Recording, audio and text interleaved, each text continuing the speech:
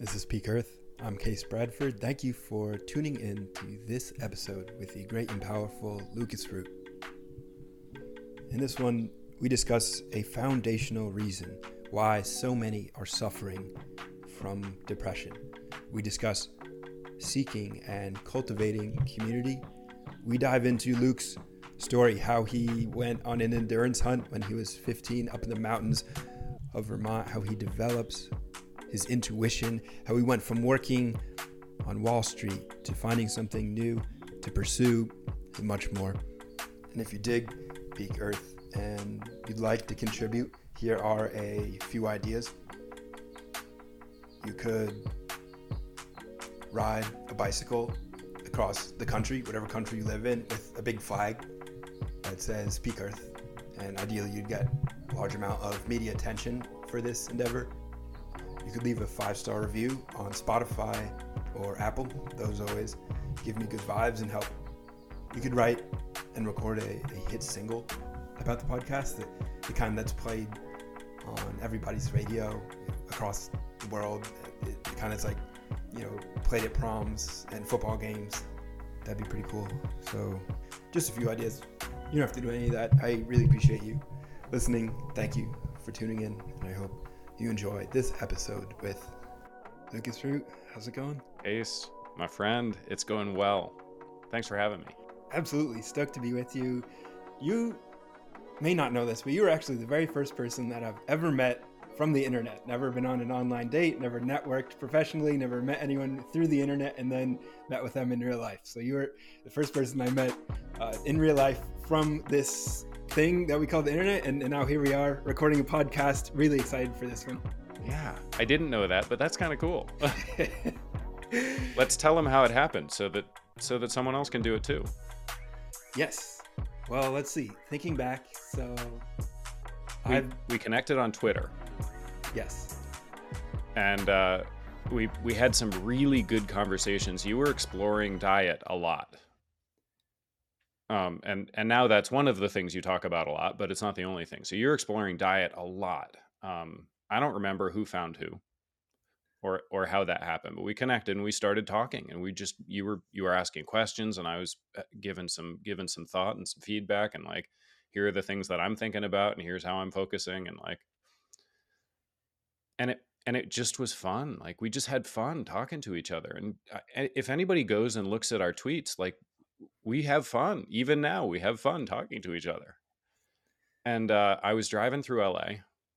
I reached out ahead. It wasn't a drop-in, but I was driving through. I knew I was going to be driving through LA, and I just reached out and said, "Hey, I'm driving through. You want to do coffee?" Yeah.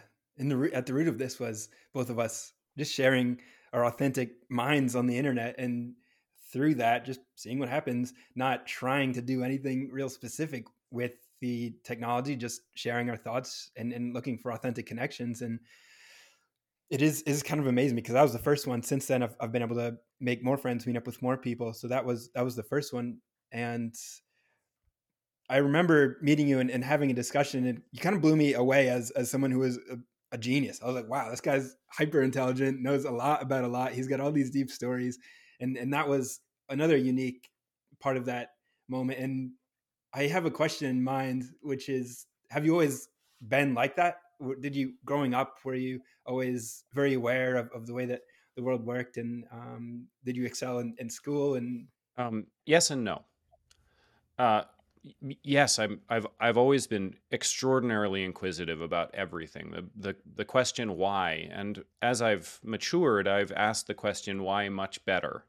So now in my maturity, I'm not as confronting when I ask the question why, but it still is the question I'm asking all the time of everything. Like, hey, I see this thing. Why? Why is it there? Why is it that way?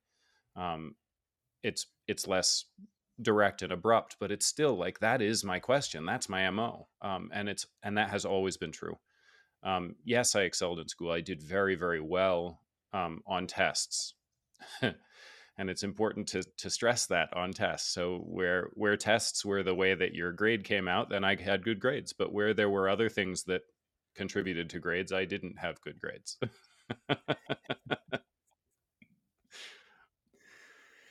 And for anyone listening, we're both from New England. Luc is from Vermont. I'm from New Hampshire, and now we both live in California. So previously we were both in Southern California. That's where we were able to link up. We were able to grill, have some steaks, drink some coffee, talk about all kinds of aspects of life and our mission and our vision. And I learned a lot from Luke. He's currently hosting a podcast called Elements of the Community, an excellent podcast about the concept of community, which is certainly something we'll talk about today, something we've talked about previously, and something that I'm fascinated by, you're fascinated by. What Yeah. drives your curiosity in the realm of community? So, awesome question. Thank you. The first question, why, was why is everyone depressed? And when you look around and you see so many people depressed, and then you see like two people that aren't depressed, and then so now I ask the question, why are those two people not depressed? Like what do they have that everyone else doesn't? And the answer isn't drugs. That's not the answer. I mean, like in the U.S., it would be easy to come to that conclusion, but that's not the answer. Um, and I looked around, I asked the question, I interrogated. That's a thing I like to do. I like to interrogate an idea, like ask the hard question of the idea. I interrogated the idea in my own mind, and then with people that I know and trust, who trust me enough to be able to dig in with something, to interrogate an idea alongside me. So when I'm asking why in a hard way, they know it's not about them; it's about the idea. We're getting into it and we're going at it, right? So I interrogated the idea, and what I discovered was the people that aren't depressed have people around them that love them and support them in some version of unconditionality all the time. And I looked at that and I was like, holy shit, like that really matters. That's amazing. Like why do those two people over there have it and everyone else doesn't? What's going on here? And so I dug in, I asked why. I interrogated the idea. And I came to this conclusion, this theory that I have. And here's the big statement, the big hairy statement, the slap in the face. The slap in the face is Maslow was wrong. Abraham Maslow, when he put together his hierarchy of needs, he was wrong. Food, water, and shelter are not your first need. It turns out, and you and I, we had inklings of this from our dietary approach, but I hadn't connected it. It didn't make sense to me yet in the hierarchy of needs. It turns out that we can't get food, water, and shelter unless we have a tribe that supports us, that loves us unconditionally, that will stand at our back and go hunting with us. We can't get our food. We can't keep our shelter. We don't know where to find the water. And it's amazing when you think about that from the perspective of the world we live in now, where all we have to do is go over to the faucet and turn it on and there's water. And so it's easy to forget that community is actually level one. That is your most basic need. Profound. What's coming to mind is community. In a way, it is food, water, and shelter. I know you had a recent quote on a podcast episode I listened to. You said something along the lines of, "We are not human alone. We are only human together." That's exactly it. So true. Yeah. When we're not humans, and we can take this down to the microcosm too. If you take a cell out of your body, a living cell, and you put it into a petri dish with all of the nutrients that it needs to continue to survive, and study it, the behavior of that cell that you will see, and this is a cell that was born in your body, that was born into the community of your body, the behavior that you'll see in that cell starts to become something akin to insane. It will gobble up resources like crazy. It will throw out feelers. It'll start to behave in a way that if it were in the community of your body would reject it. Your body would say, "Nope, you're not being sane. We don't need that." How profound is that when you take just the little piece, the littlest piece of you outside of the community, even when you give it everything it needs, it stops being sane.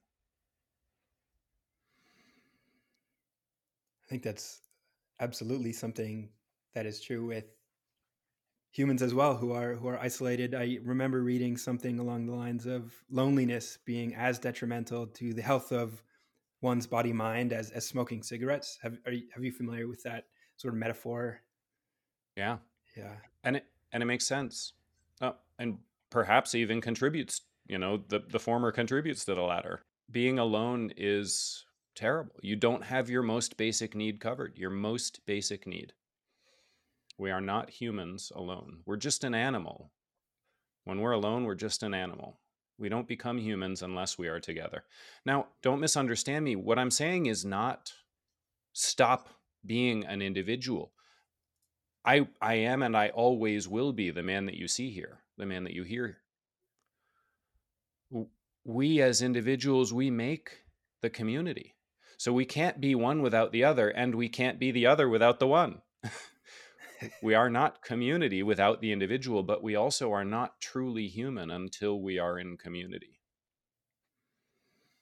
And there's more power to being in community outside of simply harmonizing with a higher level of holistic health, which is exceptionally important on the face of it. We also get the benefit from this almost a special sort of synergy or Mm. homeostasis, or some form of deeper cellular communication that's happening at the level of our holobiome. The bacteria that's floating all around us is communicating with each other, and we're picking up sense and all kinds of new information.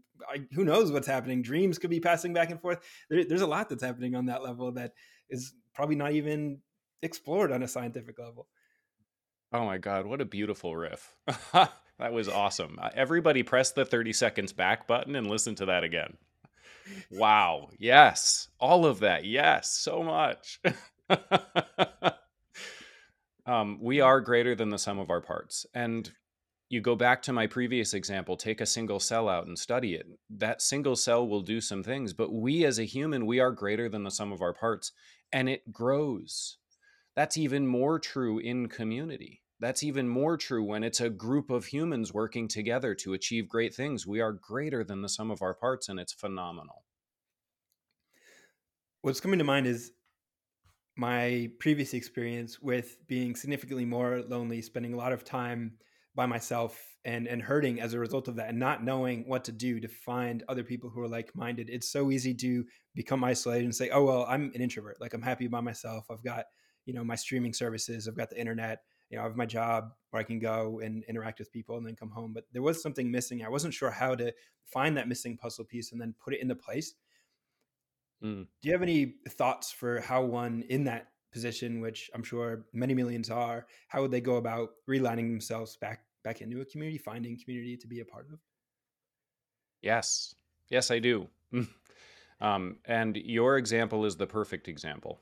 You and I, we both did the same thing when we were trying to find people that we resonate with, that we can really be love with. Not in the hold hands and sing kumbaya way. Although if that's your space, go do that. Figure out what it is that you love to do. This is general advice. Figure out what it is that you love to do. This is the exact same advice I gave to my friends when we were 22 and they were trying to figure out how to get a girl. Figure out what it is that you love to do and go do that thing. If you love to read, go to the library and spend all your time there. Go to Barnes and Nobles and spend all your time there. If you love to hike, go hike. What's amazing is that the people that love to do those things, they're going to be doing them and they're going to eventually occupy the same space as you while you do them. And then you'll bump into each other. And the first time you might not even notice. Oh, I just bumped into somebody. I was out hiking. Somebody passed me. The second time you might not notice. The third time you might not notice. But eventually you're going to be like, wait a minute. That's somebody who loves to do the same thing I love to do. Maybe I should say hi. And maybe you do. Maybe you say hi. And maybe the other person is so surprised by the fact that there's someone else in the world that loves to do the thing that they love to do. And maybe they'll just blow by you because it wasn't even a possibility for them to say hi. But listen, that's not about you. They're stuck in their own world. Try it again. Say hi to the next one. And the one after that, and the one after that. And eventually somebody's going to say hi back. And it's going to be beautiful. It's going to be beautiful. Yeah, those micro moments of connection that could potentially lead to untold levels of deeper connection. It all starts with that one moment of taking a chance, taking a risk, a small, potentially anxiety provoking risk of opening our mouth to extend your voice into someone's eardrum to let them know, hey, I'm here too. I exist and I'd like to connect. Yep. Beautifully said. That's how you and I met. You were doing the thing that you love to do. You were thinking out loud about food, about diet, about exploring your own health. Just thinking out loud. You weren't even projecting, you were just thinking out loud. And that's a great point as well. If someone's listening and they feel a little too much anxiety to be reaching out in public in real time, doing it through the internet is a little bit of a safer sandbox to be able to explore self-expression and connection, because sending a message, writing a comment, a direct message is a much lower bar, because it's not like something that has to be done right away in the moment. There's a lot Mm, less pressure, although there's also it's lower risk, lower reward. So there's also going to be, the connection won't be as strong unless you then are able to connect in real life and share, heart space with someone, and eye contact and laughter. So I think that that's another good way for people to connect, because Luke and I have connected that way, and then it's gone on. So these are, I've made friends through this method. I know that it works. I think there's probably a lot of potential to be explored here as like a way to help alleviate mental depression. To say like, hey, share your authentic self online, find other people doing the same thing, then connect with them and meet up. And like that's sort of this unexplored thing that's new to me as a 32-year-old man who's only I've found out about this over the past year. It's wild. I had no idea about this part of life. yeah. So cool. I love it. Let me riff on that a little. So most people, and I see it in the way that we talk in the world today too, most people think that community and neighborhood are the same thing. And I'd like to disavow you of that. I see it in the way we talk. I see people talking about their global village. Um, and and I love it. Yeah, go get your global village. And also let's separate community from neighborhood. Let's separate community from village. You don't actually require proximity to be in community. It's not necessary. And technology has made it possible for us to be in community and never actually physically meet ever. One of my best friends lives in Florida and has never been to the West Coast. And I haven't been to Florida. He and I have never shook hands. We've never hugged. We speak on the phone probably twice a week. Community is an amazing thing. And it doesn't require physical proximity because of the phenomenal technology that's available to us today. That very same technology, this devil device that takes you away from your humanity, can also bring you into humanity. Amazing. Very well said. And I'm addicted to it. I'm not addicted to scrolling through Instagram and looking at bikini pics. No. I'm addicted to connecting. I'm addicted to sharing. I'm addicted to you, Case. I'm addicted to the kinds of connection that you and I share. And in that way, it's almost like saying that you're addicted to steak, almost like saying you're addicted to healthy food, to nourishing food, where maybe addiction. I am definitely addicted to steak. It's true. You do have some great quality steak. To be fair, I think you mentioned that you've got a local farm nearby with raises the cows, and you go meet the cow on a regular basis before it's processed for you, and you've got that in your freezer to enjoy. Yeah. When I lived down in San Diego, I would make the farm is actually about an hour drive from where I live now near San Francisco.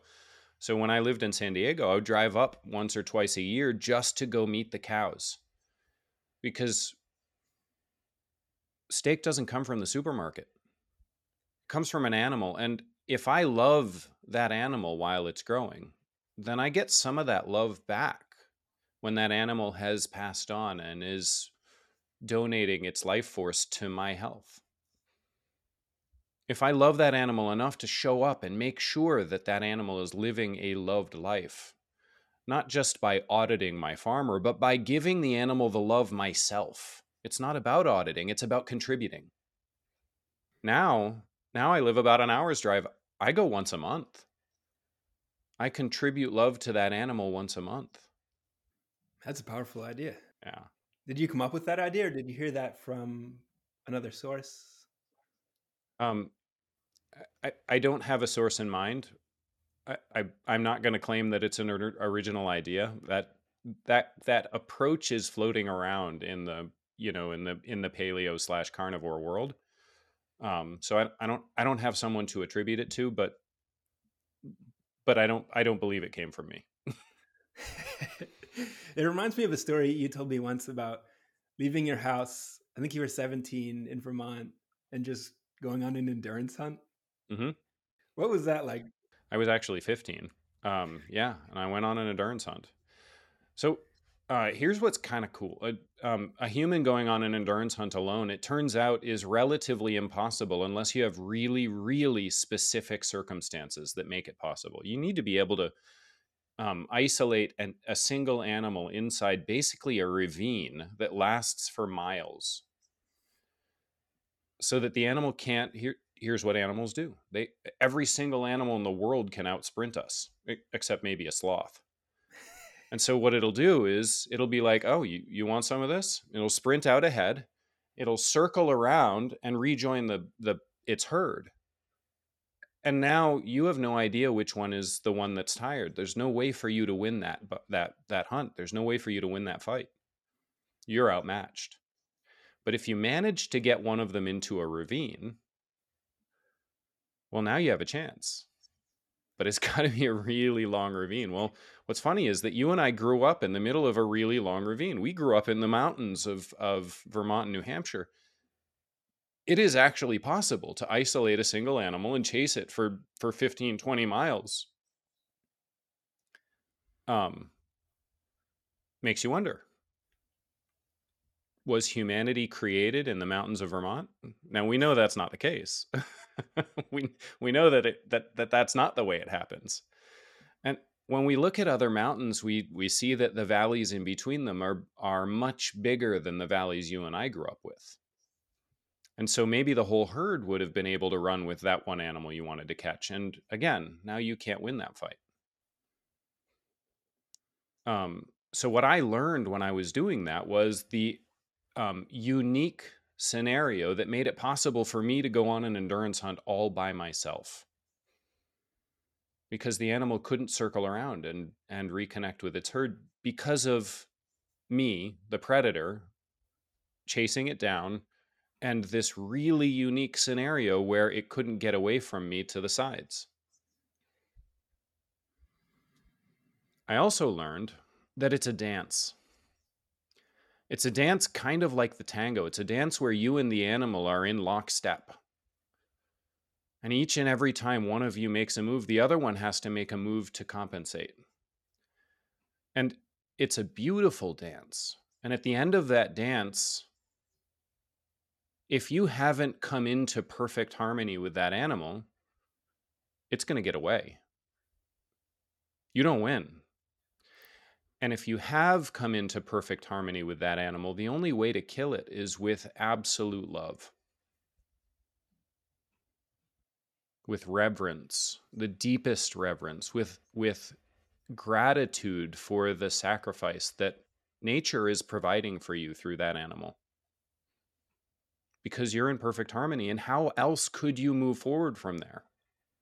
Yeah, that's a fascinating piece of wisdom and experience that not many, at least in the modern world, have had an endurance hunt. That's just you and a knife, right? Just on foot. Yep, me, shorts, a knife, and sneakers at that time. I would do it barefoot if I were doing it now. Do you know if that's something that is offered in certain places as an experience, or is that more of a sort of a solo endeavor? Um, there, as far as I know, there are no experiences. It can be done. So if you read the book Born to Run, the author Christopher McDougall writes about going to Africa and spending a really significant amount of time with one of the still paleo tribes, still hunter gatherer tribes, and they went out and did an endurance hunt, and he was invited to join them. And they succeeded. So he got to experience it, and he got to experience it in a way I still haven't. I haven't been able to experience it at peak human power. We are extraordinary um, at noon in the savannah. We as an animal, we are the gods of noon in the savannah. When the sun is beating down and every single animal is just um, overwhelmed with the heat, that's when we shine. And he got to do that. He got to go do it. And one of the things that's most powerful about that is right at the end of the hunt, when they'd succeeded, they've gotten there. He collapsed next to I think it was a kudu. He collapsed next to it. And uh, in his harmony, and he didn't use the same language I'm using, but in his harmony, he had gotten to the point where he was hunting the animal in the exact same wavelength. And when it collapsed from exhaustion, he did too. Wow. Was reading that book what sparked your interest to go and take that on? Born to Run was written 12 years ago in 2010, I think. And I was 15 a few more years ago than that.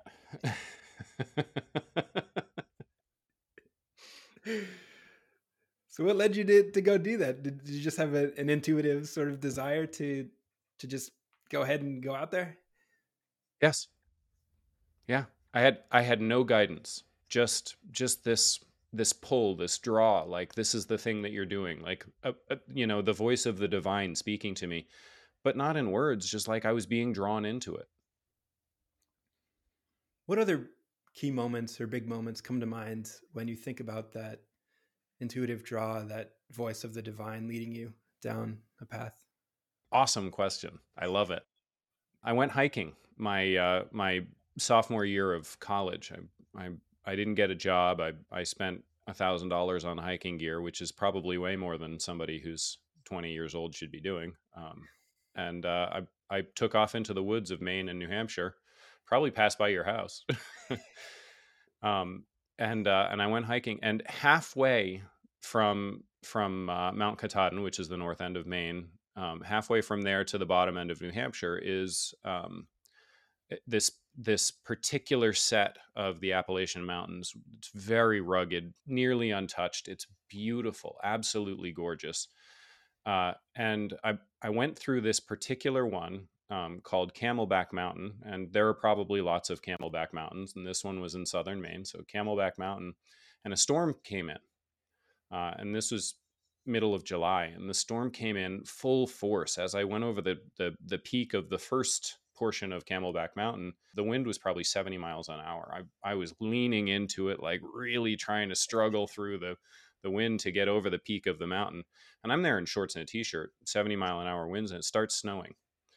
Now, I'm not particularly cold sensitive, not then, still not now. So the fact that it was snowing was not really a turnoff to me. I had no problem with that. But as I was coming down the other side of that mountain, it was probably 3 in the afternoon. I could have kept going for hours. I got a hint. I got a kick. I got that intuitive touch that said, "You got to stop." And I don't know why. I was in great shape. Really, I could have kept going for another 5 or 10 hours. I don't know why. Still to this day, I don't know why.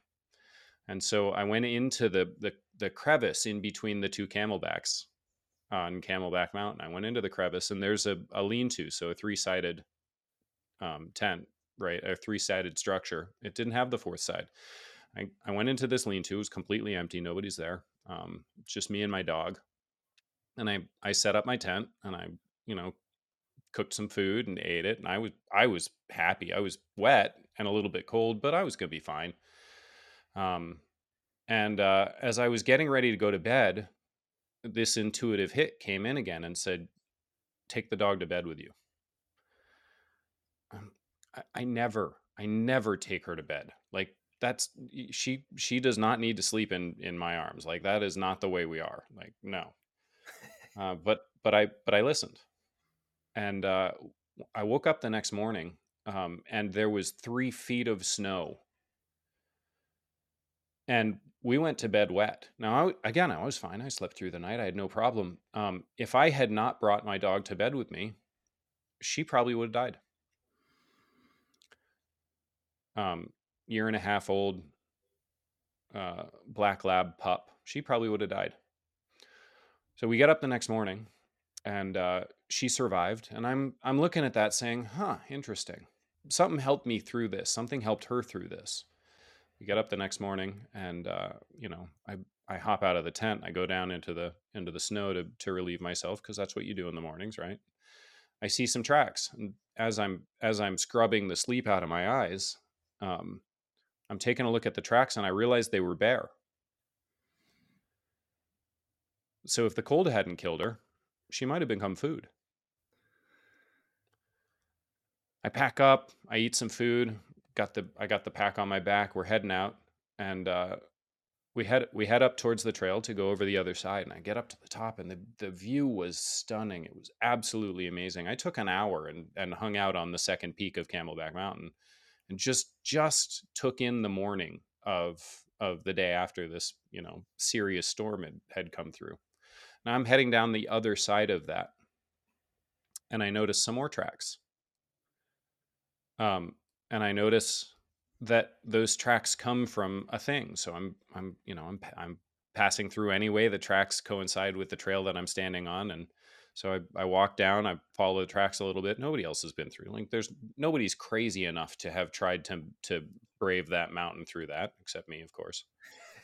And the tracks leave the trail, and then just over there, just slightly further on, I see burrowing. So the tracks were heading the other way. The bears aren't still there. I know it was bears. So I went up and looked at it, and I realized that the bear were hanging out in that one spot, waiting for the storm to pass. So if I had decided to move through, I would have probably actually tripped over a mother bear and her cubs.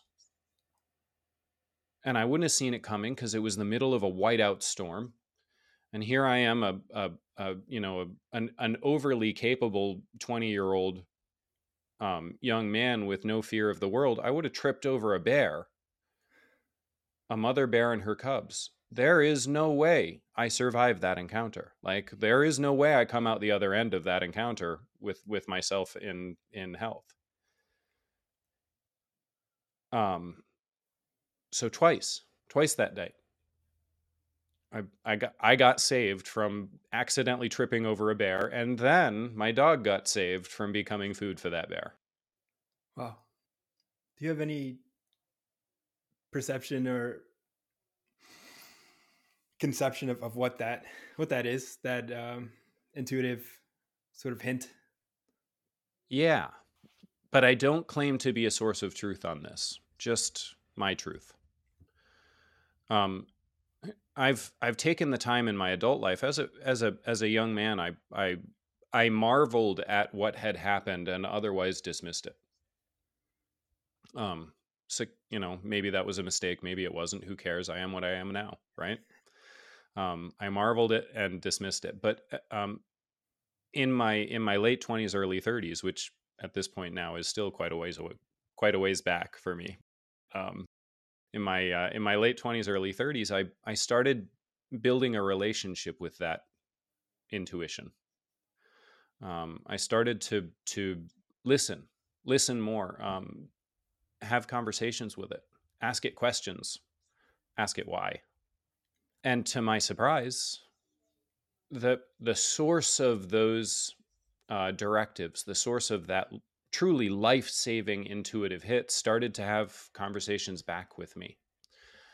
And again, this is just the relationship I have. I don't claim to be a source of truth on it, but that's how it started for me. As I started to have these conversations, and the source started to have conversations back, and I experienced those conversations in language, in words, in pictures, in moving video, kind of like in dream state, but not. It happens to me when I'm awake. It also happens when I'm asleep. And after a while, those conversations and that relationship grew pretty deep for me. And to the point where I needed to have a name for that entity.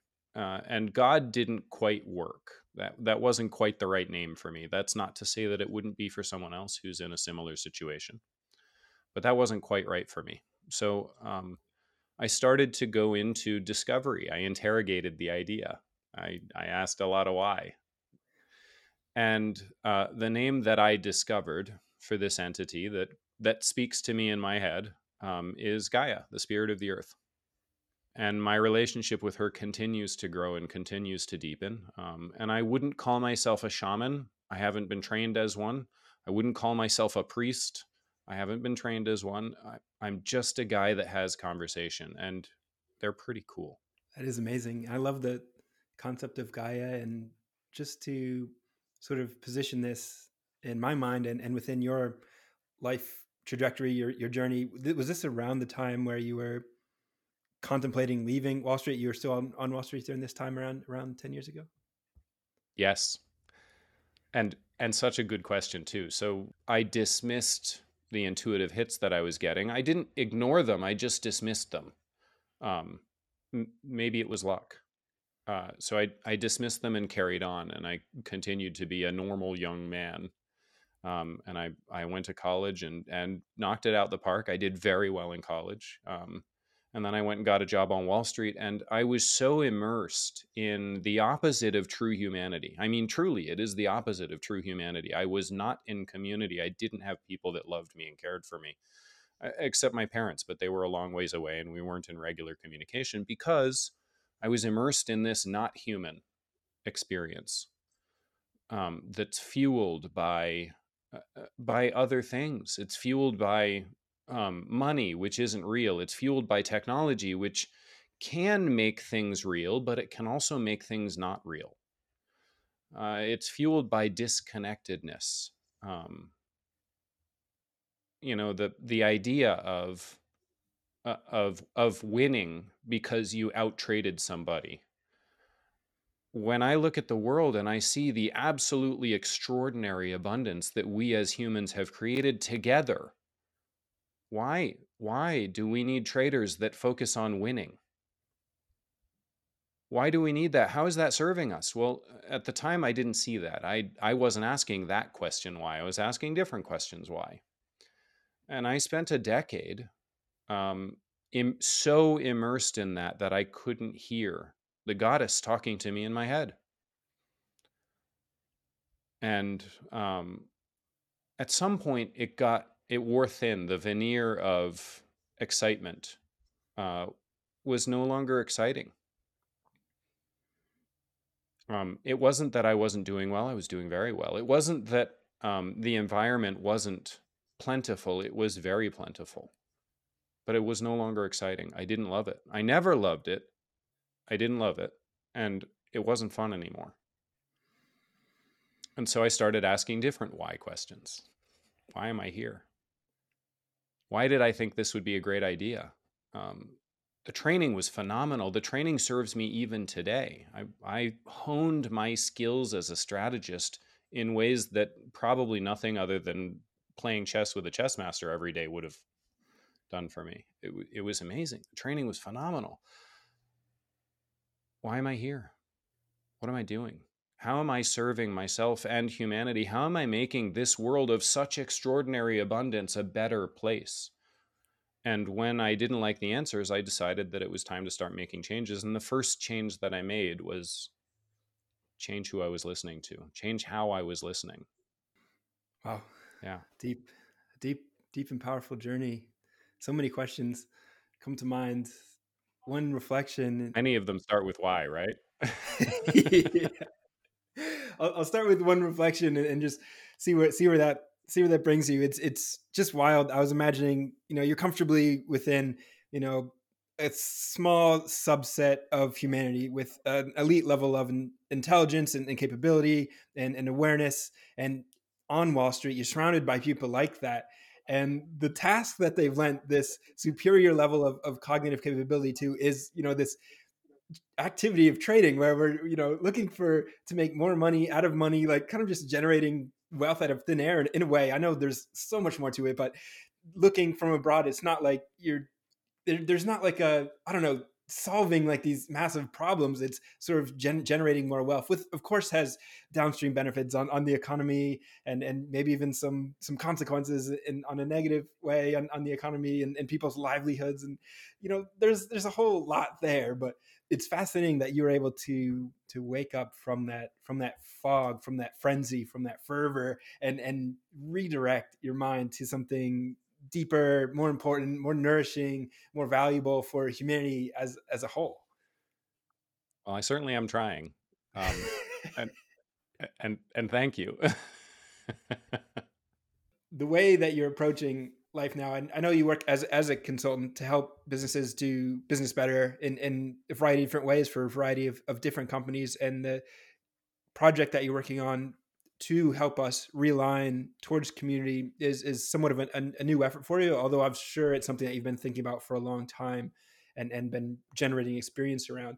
But how has this sort of new endeavor, project, whatever you want to call it, how's that changed your life and shaped the way that you approach the day to day? Mm, I love it. Um, I'm back in startup mode, which is exciting and terrifying all at the same time, all in good ways. Um, I know what I'm capable of, but now I'm doing it in a whole new world, with a whole new group of people, all of whom are amazing at what they do and are interested in helping me explore that. Um, I don't have an established stream of income in this new stuff. I still have my business strategy consulting income, and it still pays me well. You can quit everything and dive in both feet and take the chance, and there's nothing wrong with that. Um, but I don't have to, and so I'm diving in with both feet while I'm still holding onto my safety rope. I don't think that I don't think that the business strategy work that I do now will ever be irrelevant. I think that people who decide they want to hire me to help them with their community, to help them figure out how to build a community that is profitable for all the people in the community at all levels in ways um, that's abundantly growth oriented. Can you imagine that? What a beautiful idea. Profitable for everybody at every level in ways that are abundantly growth oriented. And I think the people that will hire me for that will consider the business strategy work that I do, that continues to pay my bills now, to be a benefit, not a negative. But I'm still back in startup mode. I made, and I don't mind sharing this, I made $150 this month, in community and in community events that I have hosted. $150, which is amazing. It means there's something there. It means some people really enjoy showing up and playing with me. And it does not pay any of my bills. There's so much more to go. Awesome. Yeah.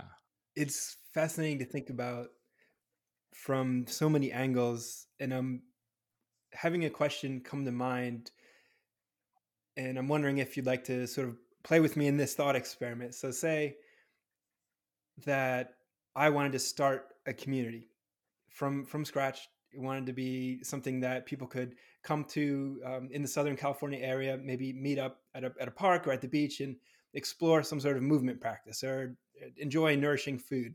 How would you go about generating that community? How would you, like, what are some of the principles that you'd put in place, some of the elements of community that you would want to make sure were nailed down so that this thing was flourishing and providing value for the entire community in an abundant way? Mm. What an awesome question. Yes.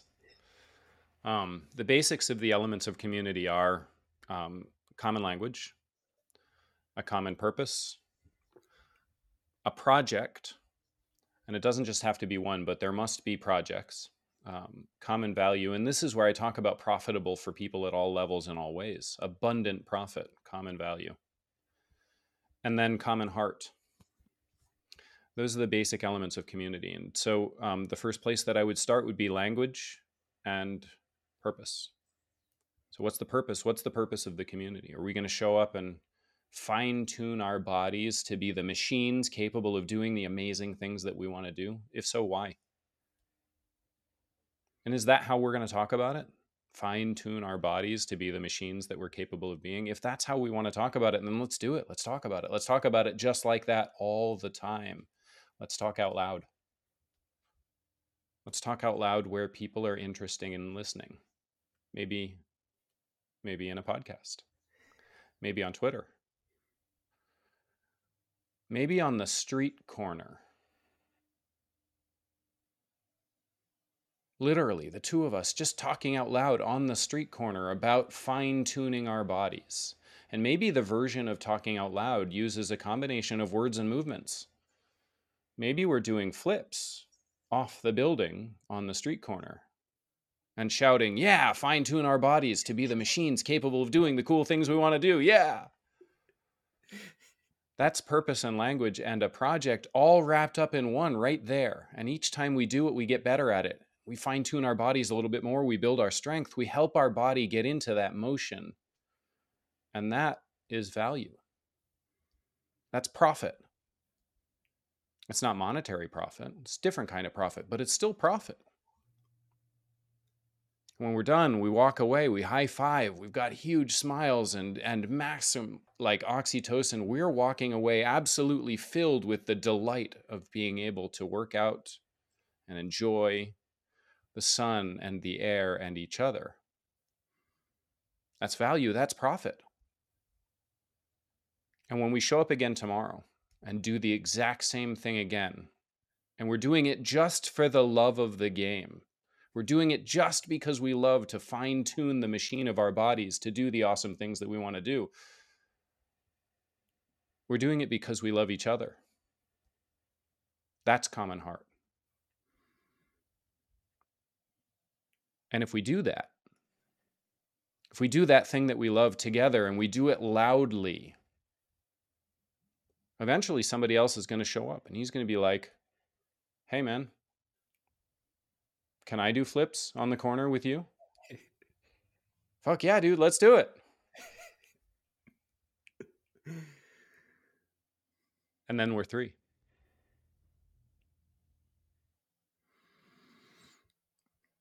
I love that vision and that framework. I can see that unfolding in so many different beautiful ways across the world, with different communities, with different purposes, with different visions and values and languages. And what are some of the favorite communities that you've come across as you've hosted your podcast, done research, connected with others? What are some great examples of this happening out there in the wide world? Oh, love it. Great question. Yes. 2 of my favorite podcast interviews, I mean, truly, absolutely top-notch favorite of all time favorite podcast interviews. One of them was with a priestess of Isis. And we talked about the community that she has built inside this approach to spirituality and the way of life that approach made possible. Kind of like if we were doing flips on the corner and that approach to spirituality. And she invited me to come and join her. And I did. I went. And it just happened that the weekend that I was there was the birthday party of one of her closest friends. And it just happened that 15 people who weren't invited showed up and had an impromptu party for him right there while I was there. There was no invitation. There was no event planned. People just showed up. One of them had a cake. One of them had some alcohol. One of them brought some steaks. One of them brought some salads. And a party just formed around me. It was one of the most beautiful things I've ever seen. We ate, we drank, we laughed. And then there was a guitar. And then there were drums. And then there was singing. And I'm not even sure everybody knew the song, but everybody was singing along. It was legendary. It was mythical. It was the thing that we tell stories about inside our head as if, that's what humanity could be, but that doesn't ever happen. Come on, that's not real. It's real. Wow. When you describe that story, I just think that's That's the definition of good vibes. When you hear people say bring up good vibes, it's like that's it right there. You just you just described it. Yeah, Yeah. that's good vibe. And that's what a lot of us are missing. You could say depression, the cause of depression is lack of good vibes. It's not lack of Prozac, that's for sure. It's lack of good vibes. If you want to use that lexicon, and that you just described it in an excellent way. Imagine having that on a regular basis. That would be so nourishing, so powerful. Yeah. Yeah, so powerful, so nourishing. 100% soul nourishment. And the second one is one that's right there in LA. Amazing woman named Jessica. And she does events, and she invited me to show up to one. And it was every bit as beautiful as the weekend that I went to ISIS. She does events that are like, I can tell you exactly what she does. I could recreate the entire thing from memory, but I won't. Go do it. Imagine the best hug that you've ever had. Ever. The best hug you've ever had. Now let that settle in. Let the feel of that best hug ever settle in. Really settle into your body, your mind, your soul. Now imagine that it lasts for 5 seconds. Now 10. Now 15. Now 30 seconds. 30 seconds of a hug. And you're not pulling away. You don't want to pull away. It's amazing. 45 seconds. A minute. 2 minutes. Now imagine that that's a stranger giving you that hug. And it's the best hug you've ever had, and it's lasted 2 minutes long, and you don't want to pull away. It's amazing. Now imagine a 3-hour-long event with 100 strangers, and the entire event feels just like that.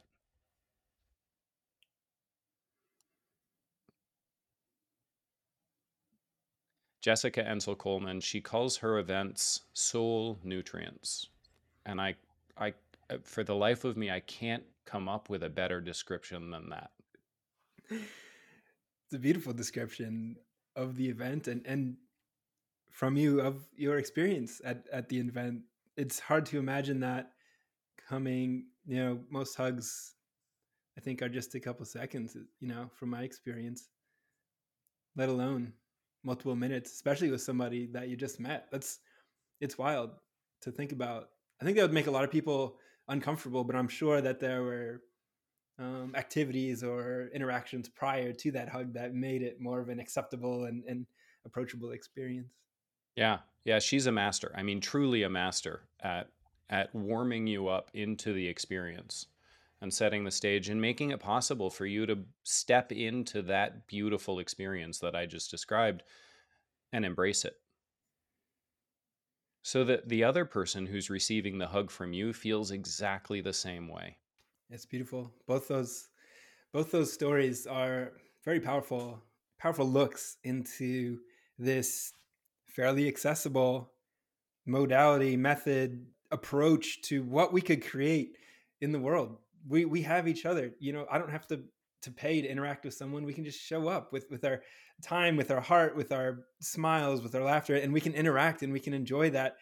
And at a time where things can seem pretty dark, if you look through the wrong windows, through the wrong outlets, we see a lot of darkness out into the world. And here you are sharing a beautiful expression of light. This is something that we can embrace and integrate into this life, into this future, so that we experience a more abundant place, a more loving place, a more vibrant earth and humanity. And I deeply appreciate everything that you're doing to research and to formulate and to codify and to share all of this. I'm not even sure. My mind's a little bit blown after this conversation, to be honest with you. Do you have anything in mind that comes to mind after that rambling that I just went on about how great all this is? Because it really is. And like I said, a little bit mind blown. Thank you. Yes. So am I. So am I. I'm mind blown too. The more I step into this, the more I understand the foundations of us as a human animal. the more beautiful we are in our simplicity and our complexity. We don't need more layers. And that's what Prozac is. It's another layer. We don't need more layers. We need more foundation. We need more hugs. We need to hug our brothers and our sisters like you and I have.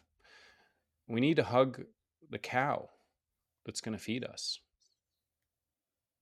and the farmer who takes care of that cow. We need to hug a tree. It is transformational when you allow for the power of a hug and then share that power with a tree. What you get back is absolutely transformational. It sounds weird coming from the mouth of a Wall Street guy. Let me tell you, it is transformational. Powerful. And I have a deep appreciation and gratitude for you being a part of my community, not just through the digital sphere, but also in life. We've been able to meet up and grow some steaks and go for walks and have great talks, and really appreciate you sharing your time with me on this podcast today as well. Is there any last sort of parting message or anything else that you'd like to share with anybody listening before we go on? Yeah. Yes, thank you. If I may. Read. Listen to podcasts. Reading is a front row ticket. It is an absolute front row ticket to the best quality message that an author has to deliver for you. It is their best stuff. It's been fine-tuned and honed through countless hours, tens of hours, hundreds of hours of practice and testing and community support. It's their best stuff. Read a book. And if the stuff in that book doesn't fill you with joy, read a different one. Don't give up on books. Give up on that one. Listen to podcasts. Because this is the best stuff you've got to share. Am I wrong? These are your best messages. These are your most valued connections. Showing up and having a powerful conversation with you, and they've tested their message tens or hundreds of hours with their community before they show up on this call with you to share with your audience. And go spend time in nature and allow these powerful ideas that you're getting from books and podcasts to really settle in and test them. Test them with your community. Test them with your friends and your family. Throw those ideas against the wall and see what sticks. What sticks for you, what's really powerful and motivates you to change in some small foundational way. Lucas Root, thank you. Ace, thank you so much. Love you, brother.